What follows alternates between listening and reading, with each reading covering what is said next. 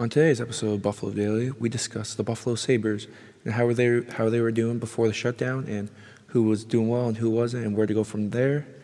And then we also dive into NFL free agency as there was a lot of moves this free agency and the Bills made some big moves, so we'll dive into those today. So let's jump into it today.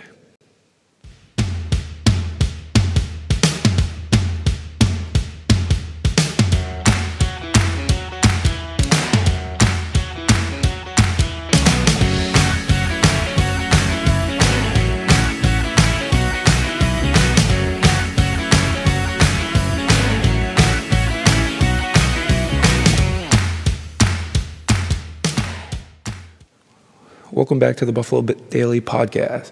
It's your host Cody here, bringing you the first episode of Buffalo Daily.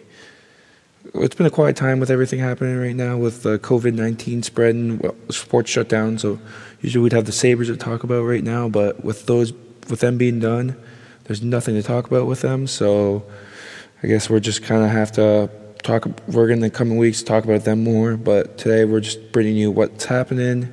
We're going to talk about the NFL free agency and how it's kept us busy, though, actually, with the Bills making great moves, in my opinion.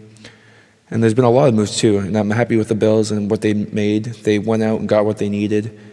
And now let's hop into this week's news, and let's just talk about it. All right, so for this week's news, we're going to jump into the Sabres first and talk about how they were doing prior to the shutdown from the COVID-19 and what I'm going to think is going to happen the rest of the season. So if the season was the end of the day, these were their stats. So they ended up playing 69 games played. They had a record of 30, 31, and 8, so a losing record. And they had 68 points, which meant they were 13th in the East and 13 points out of a playoff spot. At home, the Sabres were actually doing very well. They were 20, 11, and 4, so they did very well actually at home considering everything else. But where they struggled was on the road. They were 10, 20, and 4. And 3 and 7 in their last 10, because don't forget they had that big West Coast road trip that ended out before coming home.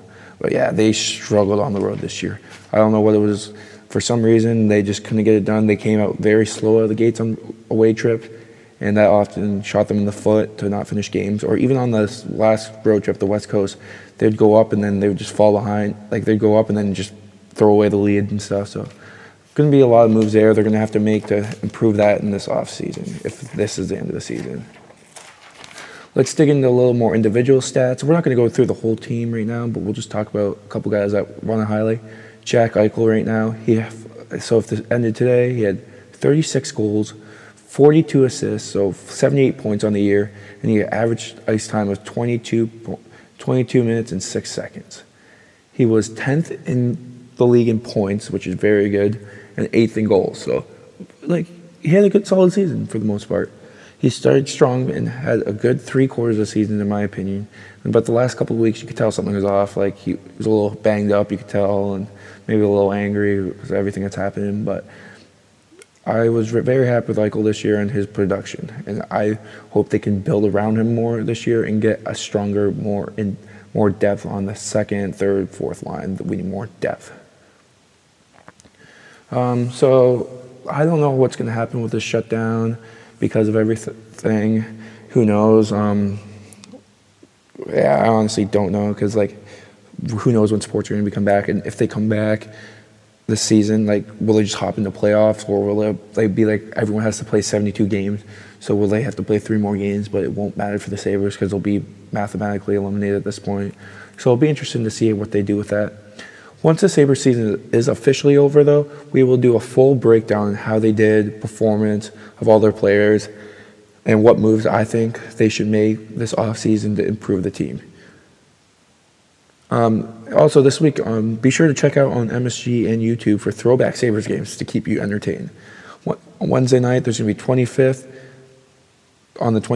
the 25th, there's going to be the 10th consecutive winning streak, the last game of the winning streak of the 06-07 season.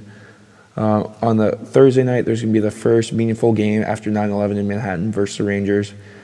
And on Friday the 27th, there's going to be Game 5 of the 2007 Eastern Conference semifinals. Okay, now let's jump into the Buffalo Bills and what they've done and what's happened in the NFL in free agency. So on the first day, the Bills took some time. It was kind of a slow start in free agency. But once the Bills started making their moves, Bean and the Bills made some big moves to set them up for the next couple of years to be contenders, especially when Josh is still on this rookie contract. So let's first, before we jump into the NFL, let's see what the Bills did on free agency and their signs. So first, let's see here. The Bills signed Tyler. Sorry, I'm really bad with names. Matt Tukavicic. He's a linebacker / special teams from the Pittsburgh Steelers. They signed him to a 2-year, $9 million deal. They also signed, I'm very happy with this pickup, is Mario Addison from another Carolina Panther, which, hey, if they fit into the system, sure, I'm fine with it. Some people are getting a lot of hate on Twitter and stuff towards Bean and them for signing a lot of Panther guys that they like. But hey, if they work and they fit into the system, I'm fine with signing these guys. So let's dig into this guy, Mario Addison. He's a defensive end he was for the Panthers. They signed him to a 3-year, $30.45 million deal. And the deal will include $14 million the first year and $15.25 million guaranteed. So he's getting a pretty good paycheck, but based off his stats, I'm very happy with him. We'll dig more into stats in a little bit or in future episodes, but for now, I just want to give like a quick overview of who these guys are. Another defensive end we signed is Quentin Jefferson from the Seahawks. They signed him to a 2-year deal. We couldn't find the numbers on how much they're paying him towards the salary cap, but another defensive end, which is good with the departure of a couple of defensive ends for Buffalo. Then the Bills have also signed Vernon Butler, a defensive tackle from Carolina. So another Carolina guy to a 2-year, $16 million deal. Then this is great. I love this signing. Besides, I did this poll on our Twitter and our Instagram, like who are you most happy with the sign besides obviously Stephon Diggs? And I got a lot of response on AJ Klein. He's a linebacker for New Orleans Saints. I think he will fit great with this group of guys we got a very young linebacker core, and I think he will fit in great, bring a little leadership and stuff. And we signed him to a 3-year, $18 million deal. So especially like next year, so Milano goes, hey, we could have this guy fill in for Milano. But hopefully we get to keep Milano because I really do like him. But we'll see where we don't get to keep everyone. And then the Bills also signed Josh Norman, a veteran cornerback from the Washington Redskins for a 1-year, $6 million deal.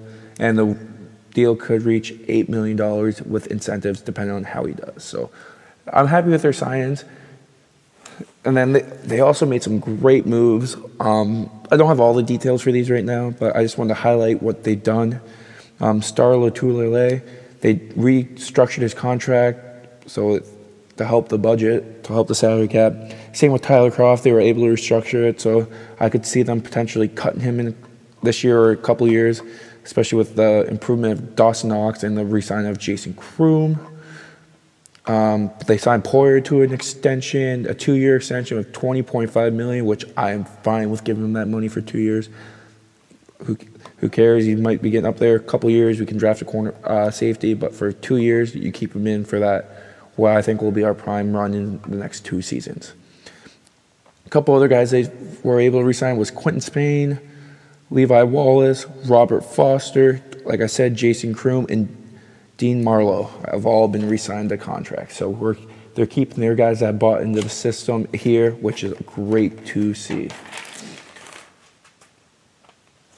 Then for guys that have departed the Bills, like I could have saw this coming, I guess.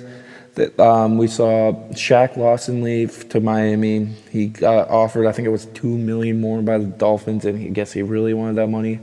So hey, wasn't bought in the system, whatever. See ya, have fun, good luck. Like I respect the guy, a great player, he stepped up his game, but we can fill that position. Jordan Phillips departed for Arizona, so that's another guy we will play this year.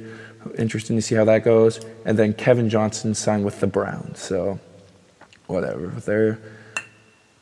Then let's jump into what the big move the Bills made, and that is Stephon Diggs. You dig? So the Bills traded for a dominant number 1 wide receiver in Stephon Diggs.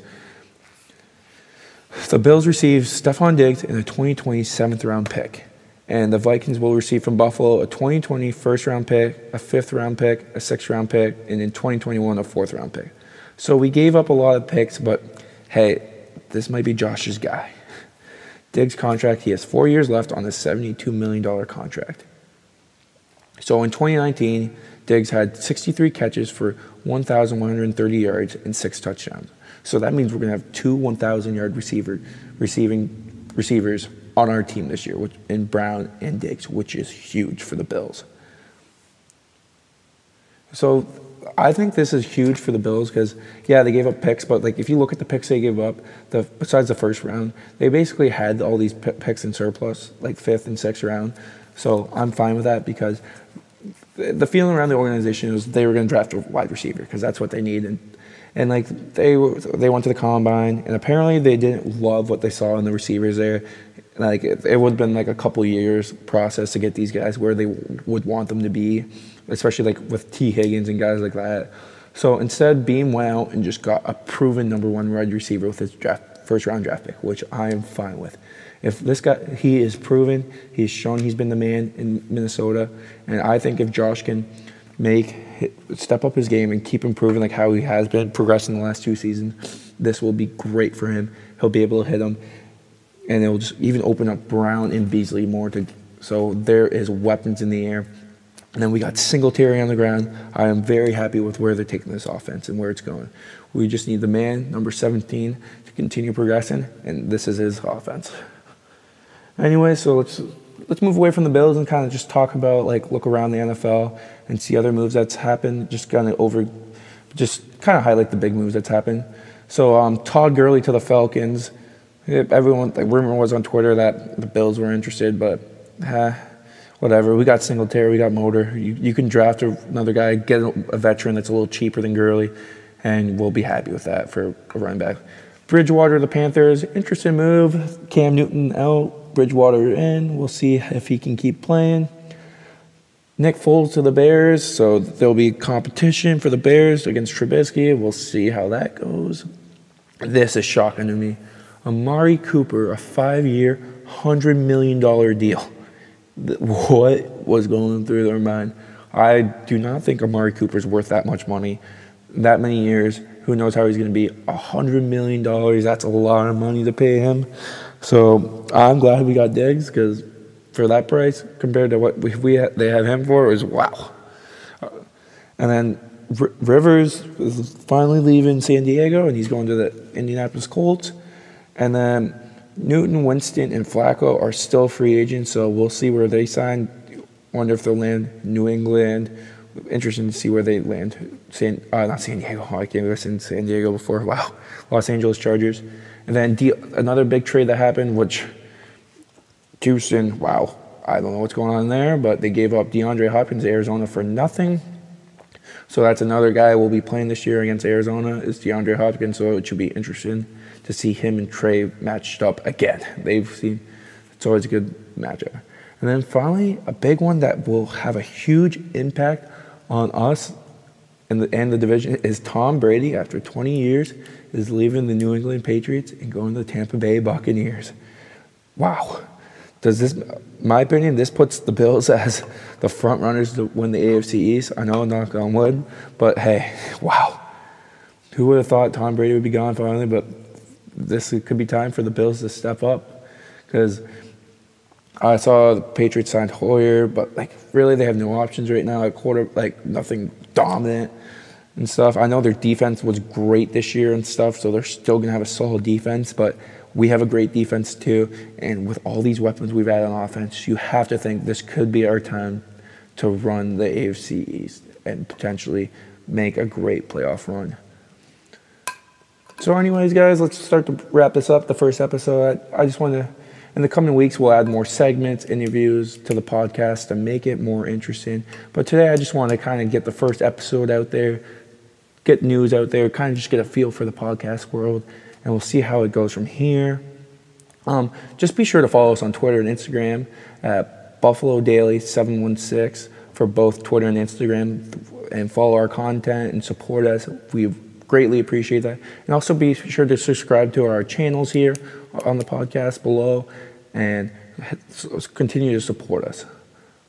Also be sure to check out our merchandise site on the BD shop on our website, links below, and on our social media. So just click that. We've just uploaded new shirts and stuff, new apparel, and we will continue to upgrade and add stuff, and also add promotion codes and stuff. So you guys are getting a good deal on all our gear, and all that money goes right back to us to support us. It will go towards new equipment, better websites, etc. Whatever all this money goes, it's not going towards profit. It's going straight towards Buffalo Daily to make us better as an entity. Hope you guys enjoyed the first episode of Buffalo Daily, and I hope you guys continue to follow along and support us. Until next time, go Buffalo.